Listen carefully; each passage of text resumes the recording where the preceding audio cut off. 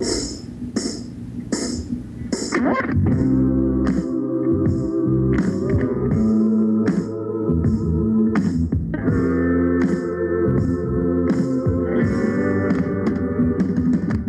国町安東からダッチミンダッチミン。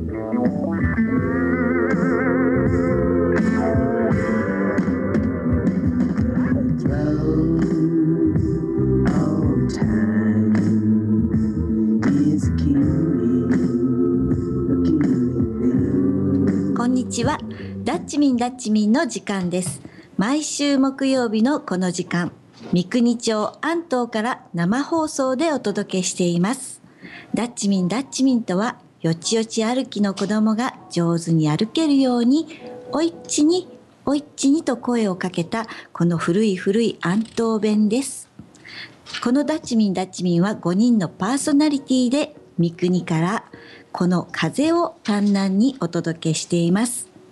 本日のパーソナリティは三宅さゆりです。どうぞよろしくお願いいたします。今日はですね、ゲストに森岡さんにおいでいただいています。こんにちは。はい、こんにちは。マイクに向かうの本当に久しぶりです。なんかさっきからちょっと雨降ってきましたね。そうですね。丹南の方はどうでしょう。降ってますか。春の雨ですね。でも暖かいですね。もうね。ねえ、寒い暖かいような。そう三寒四温、ね、でも本当に日が長くなってきて、気分は暖かいですよね、気分はもう春ですね。私はフキノトウを見つけた頃からもう完璧春の状態にスイッチ入ってます。そうですね。フキノトウといえばこの間サルバトーレでなんか牛テールの煮込みのパスタのようなものを食べたんですけど、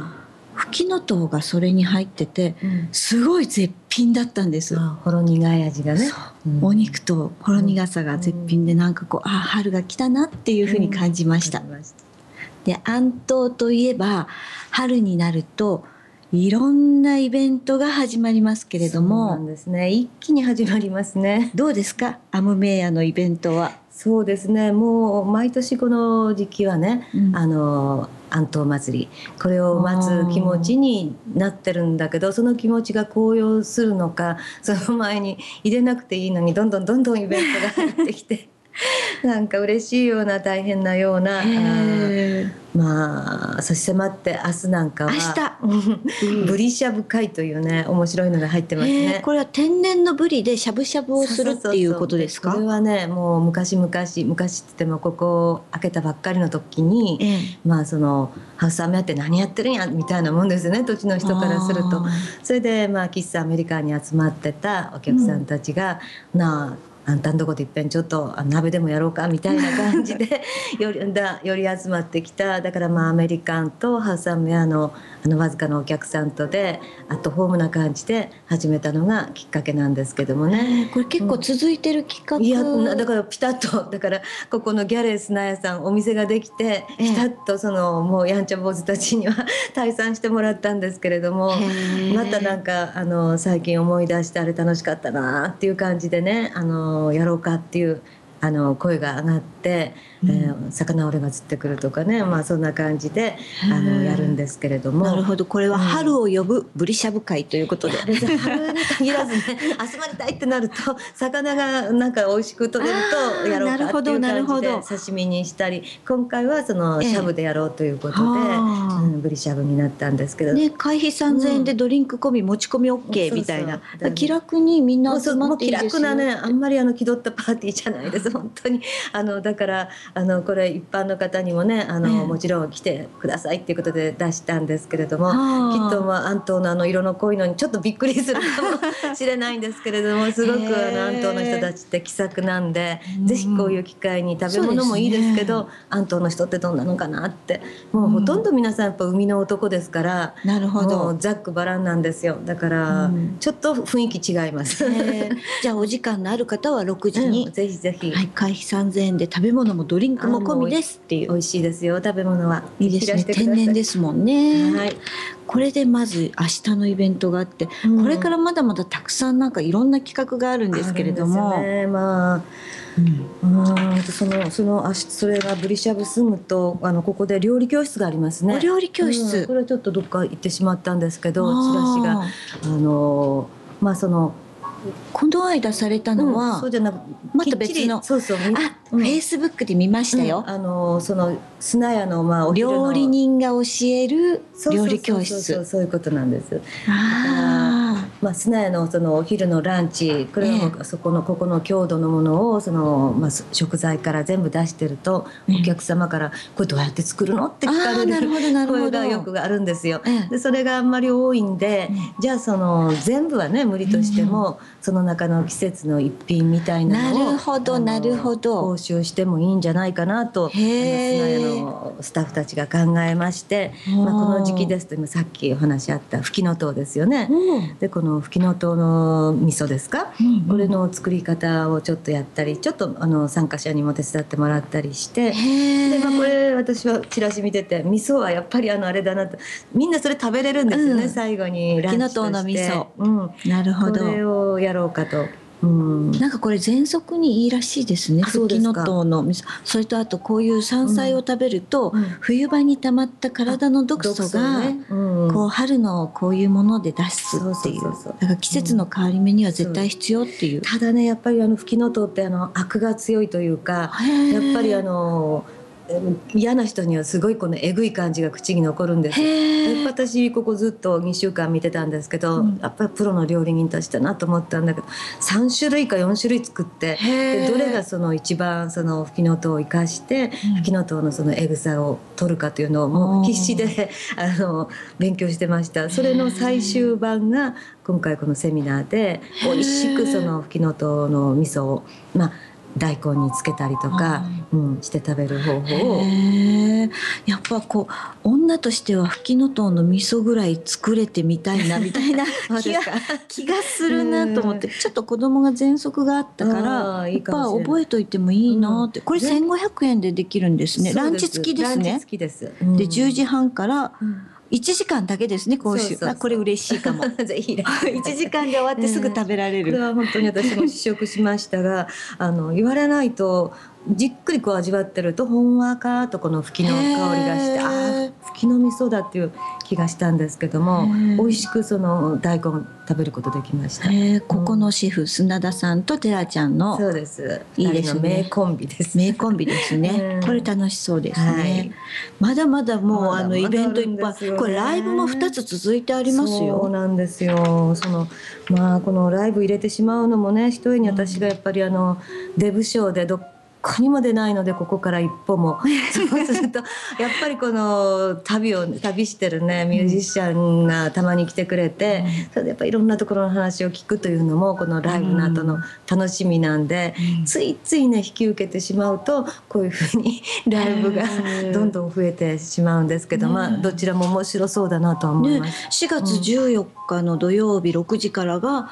湯川答弁、変わった名前の方ですね。この方。で、この人ね、12日には鯖江の方でライブされるんですよ。じゃあ丹南からこちらに移動ですね。鯖江の方では結構何回も来られてて、結構ファンの方も多いということで、どうですかというふうなことで、じゃあうち14日ということになったんですけども、なんか楽しそうなんですよ。経歴見るとやっぱりプロのベーシストなんですよね。で年がもう一つ決めたのは私と同じなんですよ。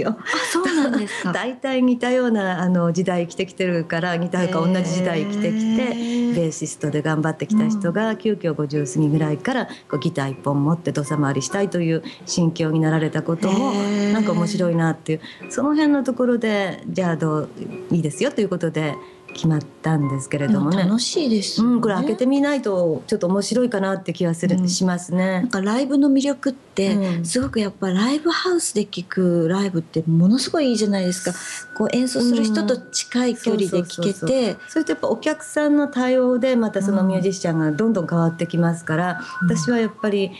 CD 送られたのを聞きますとやっぱちょっとフォークっぽい感じなんですけども、じゃあ聞きやすい、でも元はガンガンのロックミュージシャンだったからそこぐらいまで引き出したいなっていう気が、なるほどブルースに生かせないなっていう気は、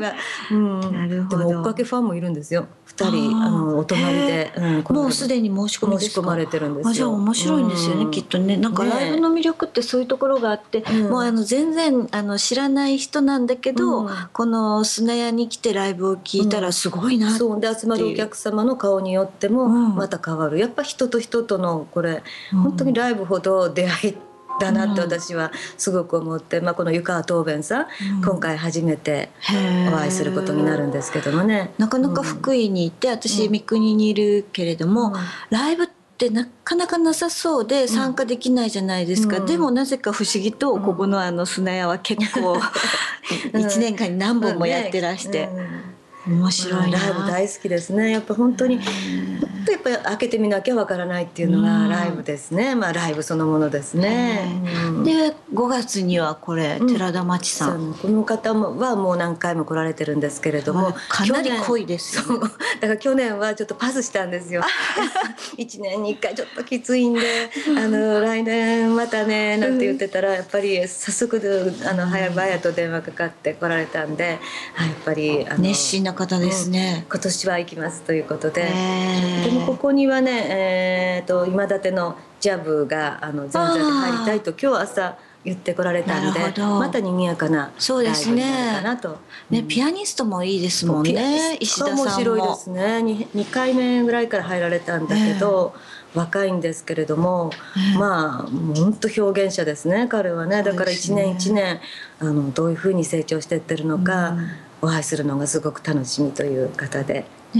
これ湯川東兵衛さんは4月14日、寺田真知さんと石田さんは5月26日、ちょっと先ですけれども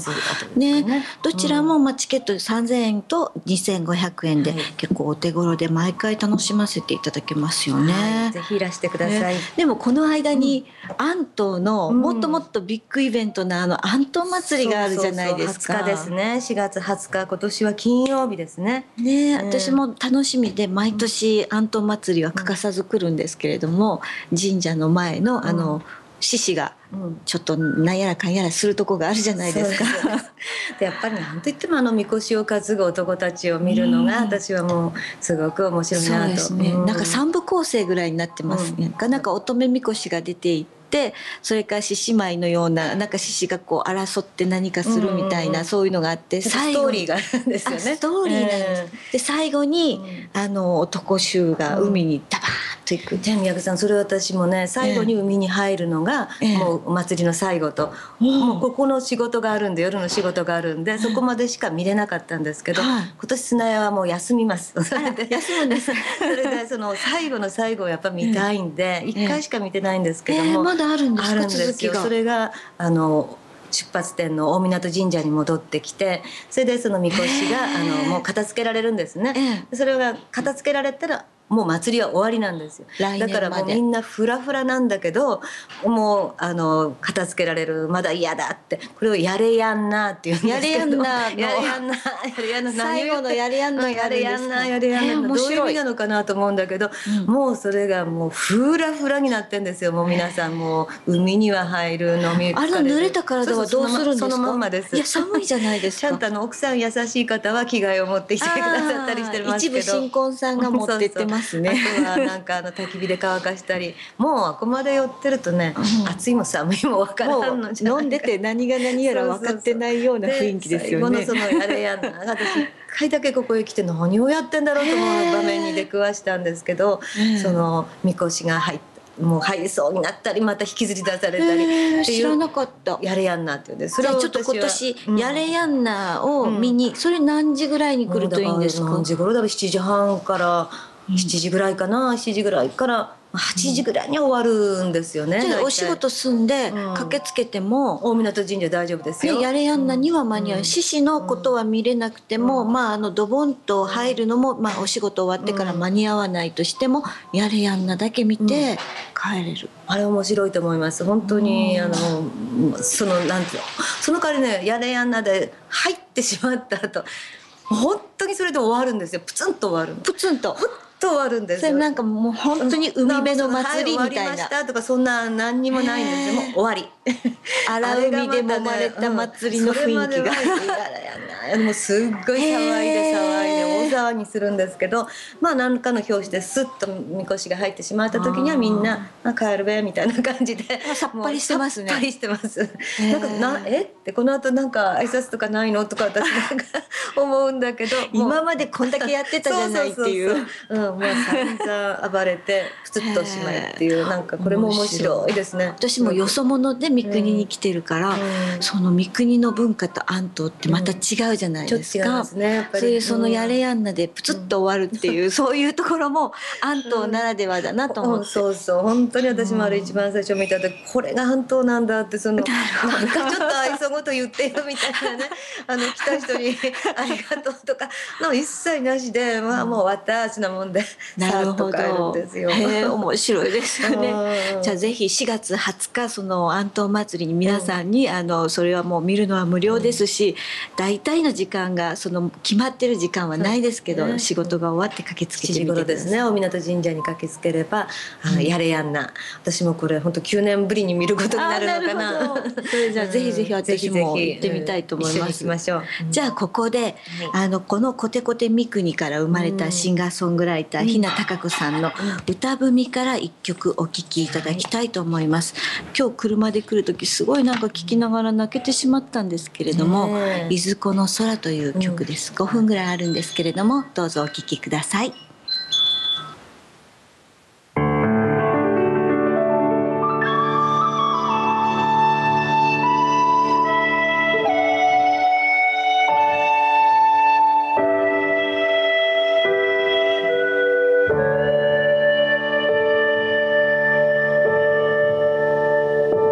いずこの空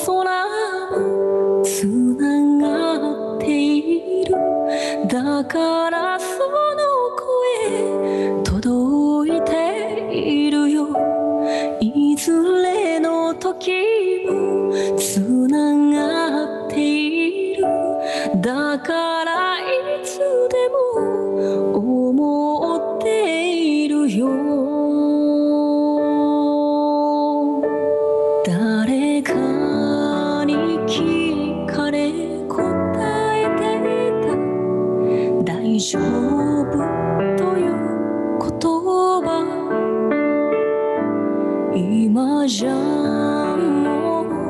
自分のために言い聞かせているのでしょう。そのまじないも聞かない夜は遠い街で笑ってる私を思い出して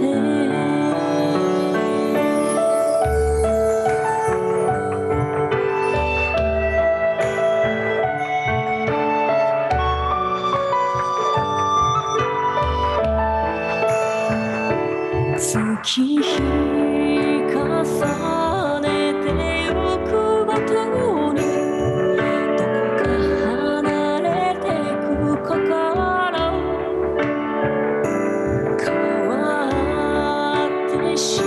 まったとしても悲しんだりはしないよ。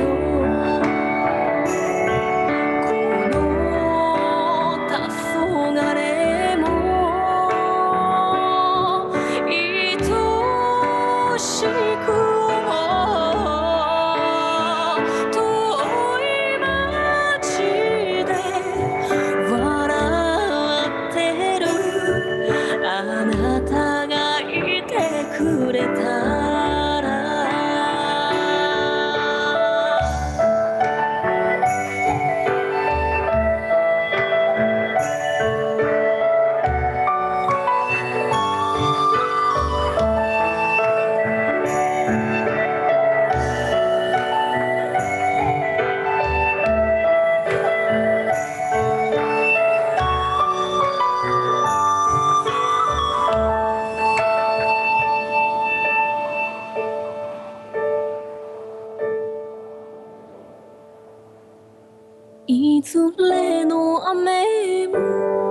つかは乾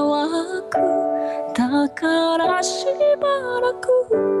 待ってみようよ。いずれの花も咲いては枯れる。泣いて笑う。君が大好き。ここに生まれて君に出会えて幸せだよとありがとうといつこの空でまた巡り合う。君に一言伝わるようにいずれの命いずこの命みんな同じとこ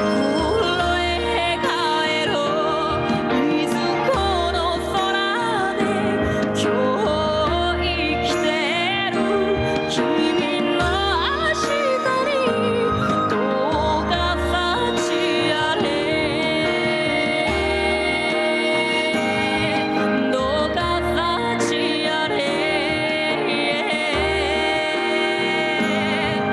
どうか幸あれ。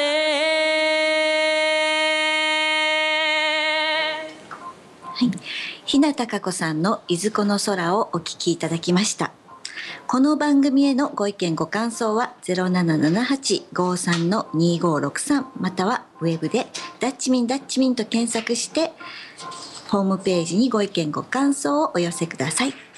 今日のゲストは森岡さんに来ていただいています、本日のパーソナリティは三宅さゆりです。ということでですね、後半ちょっとだけになりますけれども、5月、椿祭りをそうですね、椿祭り2012というふうに2012ですね、タイトル打ち出しました。でこれはやっぱり準備早かったですよね。去年の11月下旬ぐらいに三宅さんの一押しでやるんなら早くやらなあかんよって言われるこの一押しで始まったので、意外とこうなんていうのかな、慌てずにゆっくりと、今もここにこんだけ立派なチラシ兼この当日の地図ですね、これが出来上がってますけれども、本当に皆さんのお力のおかげだったなと思います。あとは待つだけになってます。そうですね、この椿祭りっていうのは去年たまたま森岡さんが、アトリエを開放して作品展をされたことがあって、それを見た時にすごい素敵だなって、普通の民家で作品展ってこんなにおしゃれなんだなって思ったんですね、で安藤迷路ですごい細くて入れないじゃないですか、アトリエに。でその細い道を入った奥にこういう展覧会があるっていうのに感動して、それでこれがもう少し大きい規模でアートでつながるといいなって。そうですね、その思いはねずっとあったんですよ。どこもこの地図見ててもみんな迷路ではないにせよ、ちょっと散策のできる素敵なところにお店が建ってて、でたくさんのアーティストさんがいらっしゃる。みんながそれが一つになれば、このアートで一つのこの心っていうんですかね、そういうの結べるなっていう思いはずっと。はい、さよならね、これ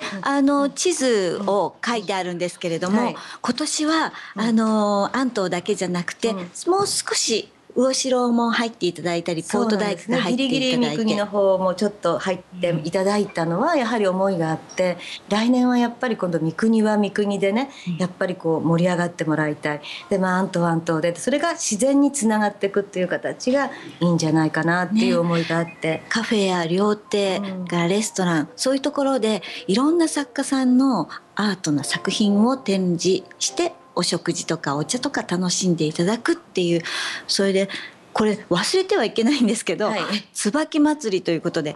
安東の神事なんですよね。それから始まってるキーワードですね。やっぱりこの椿祭りっていうのは5月3日、もうずっとこれ20年近く私が来る以前からやられてたんですけども、ここに書いてある通りにその神社の神事として始められたことで、そのかぶら屋っていうんですか、この矢を、神事が終わった後に海に向かって、安全祈願して、で、それだけではあれだからっていうんで神主さんがお抹茶を立てて、それで椿祭りを来るお客様に振る舞ってたっていう、本当に自然の中での、自然なその行為というのかな、それがずっと続いてたわけで、私たちは、そういうことがシンボルとしてみんなの心一つになって椿祭りをこう盛り立てるっていうわけじゃないですけども、一緒にやりたいなっていう気持ちはずっと皆さんあったんじゃないかなと思います。なるほど、私てっきりこれ椿祭りって野立ての会かと思ってて、そうでしょうねお抹茶をいただく会だけで、その時にその大湊神社にある絵とか、それから古いものをこうみんなに見てもらってたっていうか、開放していただいてて、そういうものだと思ってたんですけど、元は神事なんですよね。そうです。それでその神事というのはやっぱりこの自然というものをこの畏怖する、そこが要になってるもんですから、そんなにこと立てたお茶席とかそういうなんじゃないんですよ。昔社務所、上の方の社務所、開けっぱなしの、そこに毛線だけ引いて外とやってる、全く自然体な行事かなっていうのを私はずっと 7,8 年見てきて、なるほど、これがやっぱこの辺のシンボルっていうのかな、ここの辺で生きてる人たちの、シンボルだなっていうことはなんとなく感じてて、だから今までずっと蓄積してきたものがなんかどっとこういう形にはなりましたけど、今回やっぱりこの大本はお島で行われる椿祭りというよりその神事ですね、だと思います。自然を崇め、恐れ、そしてその自然の中で静かにお茶を飲み、時には神主さんの面白いお話も聞かせていただくという、そういうことじゃないかなと、そして先生のお持ちのものを見せていただいて、っていうところから今年はこんなに16軒のお店がこうご自分のところを開放して作品展をするということですね。これまたホームページの方にデータの方をアップさせていただきますので、詳しい情報を見ていただいて、ゴールデンウィークに丹南の方からもちょっとドライブ方々三国に来ていただいて、いろんなものを見て楽しんでいただけたらいいなって思いますね。ということで椿祭りのご案内だったんですけれども、最後にちょっとだけ曲を、もうすごい短くなってしまいますかね。ちょっとだけ短く、ワルター・ラングトリオがチャーリー・チャップリンの映画「サーカス」の中の曲なんですけど「ブレックファースト・アンド・ハングリー・ガール」というのを、面白く演奏してますので、ちょっとだけお聴きください。それではまた来週。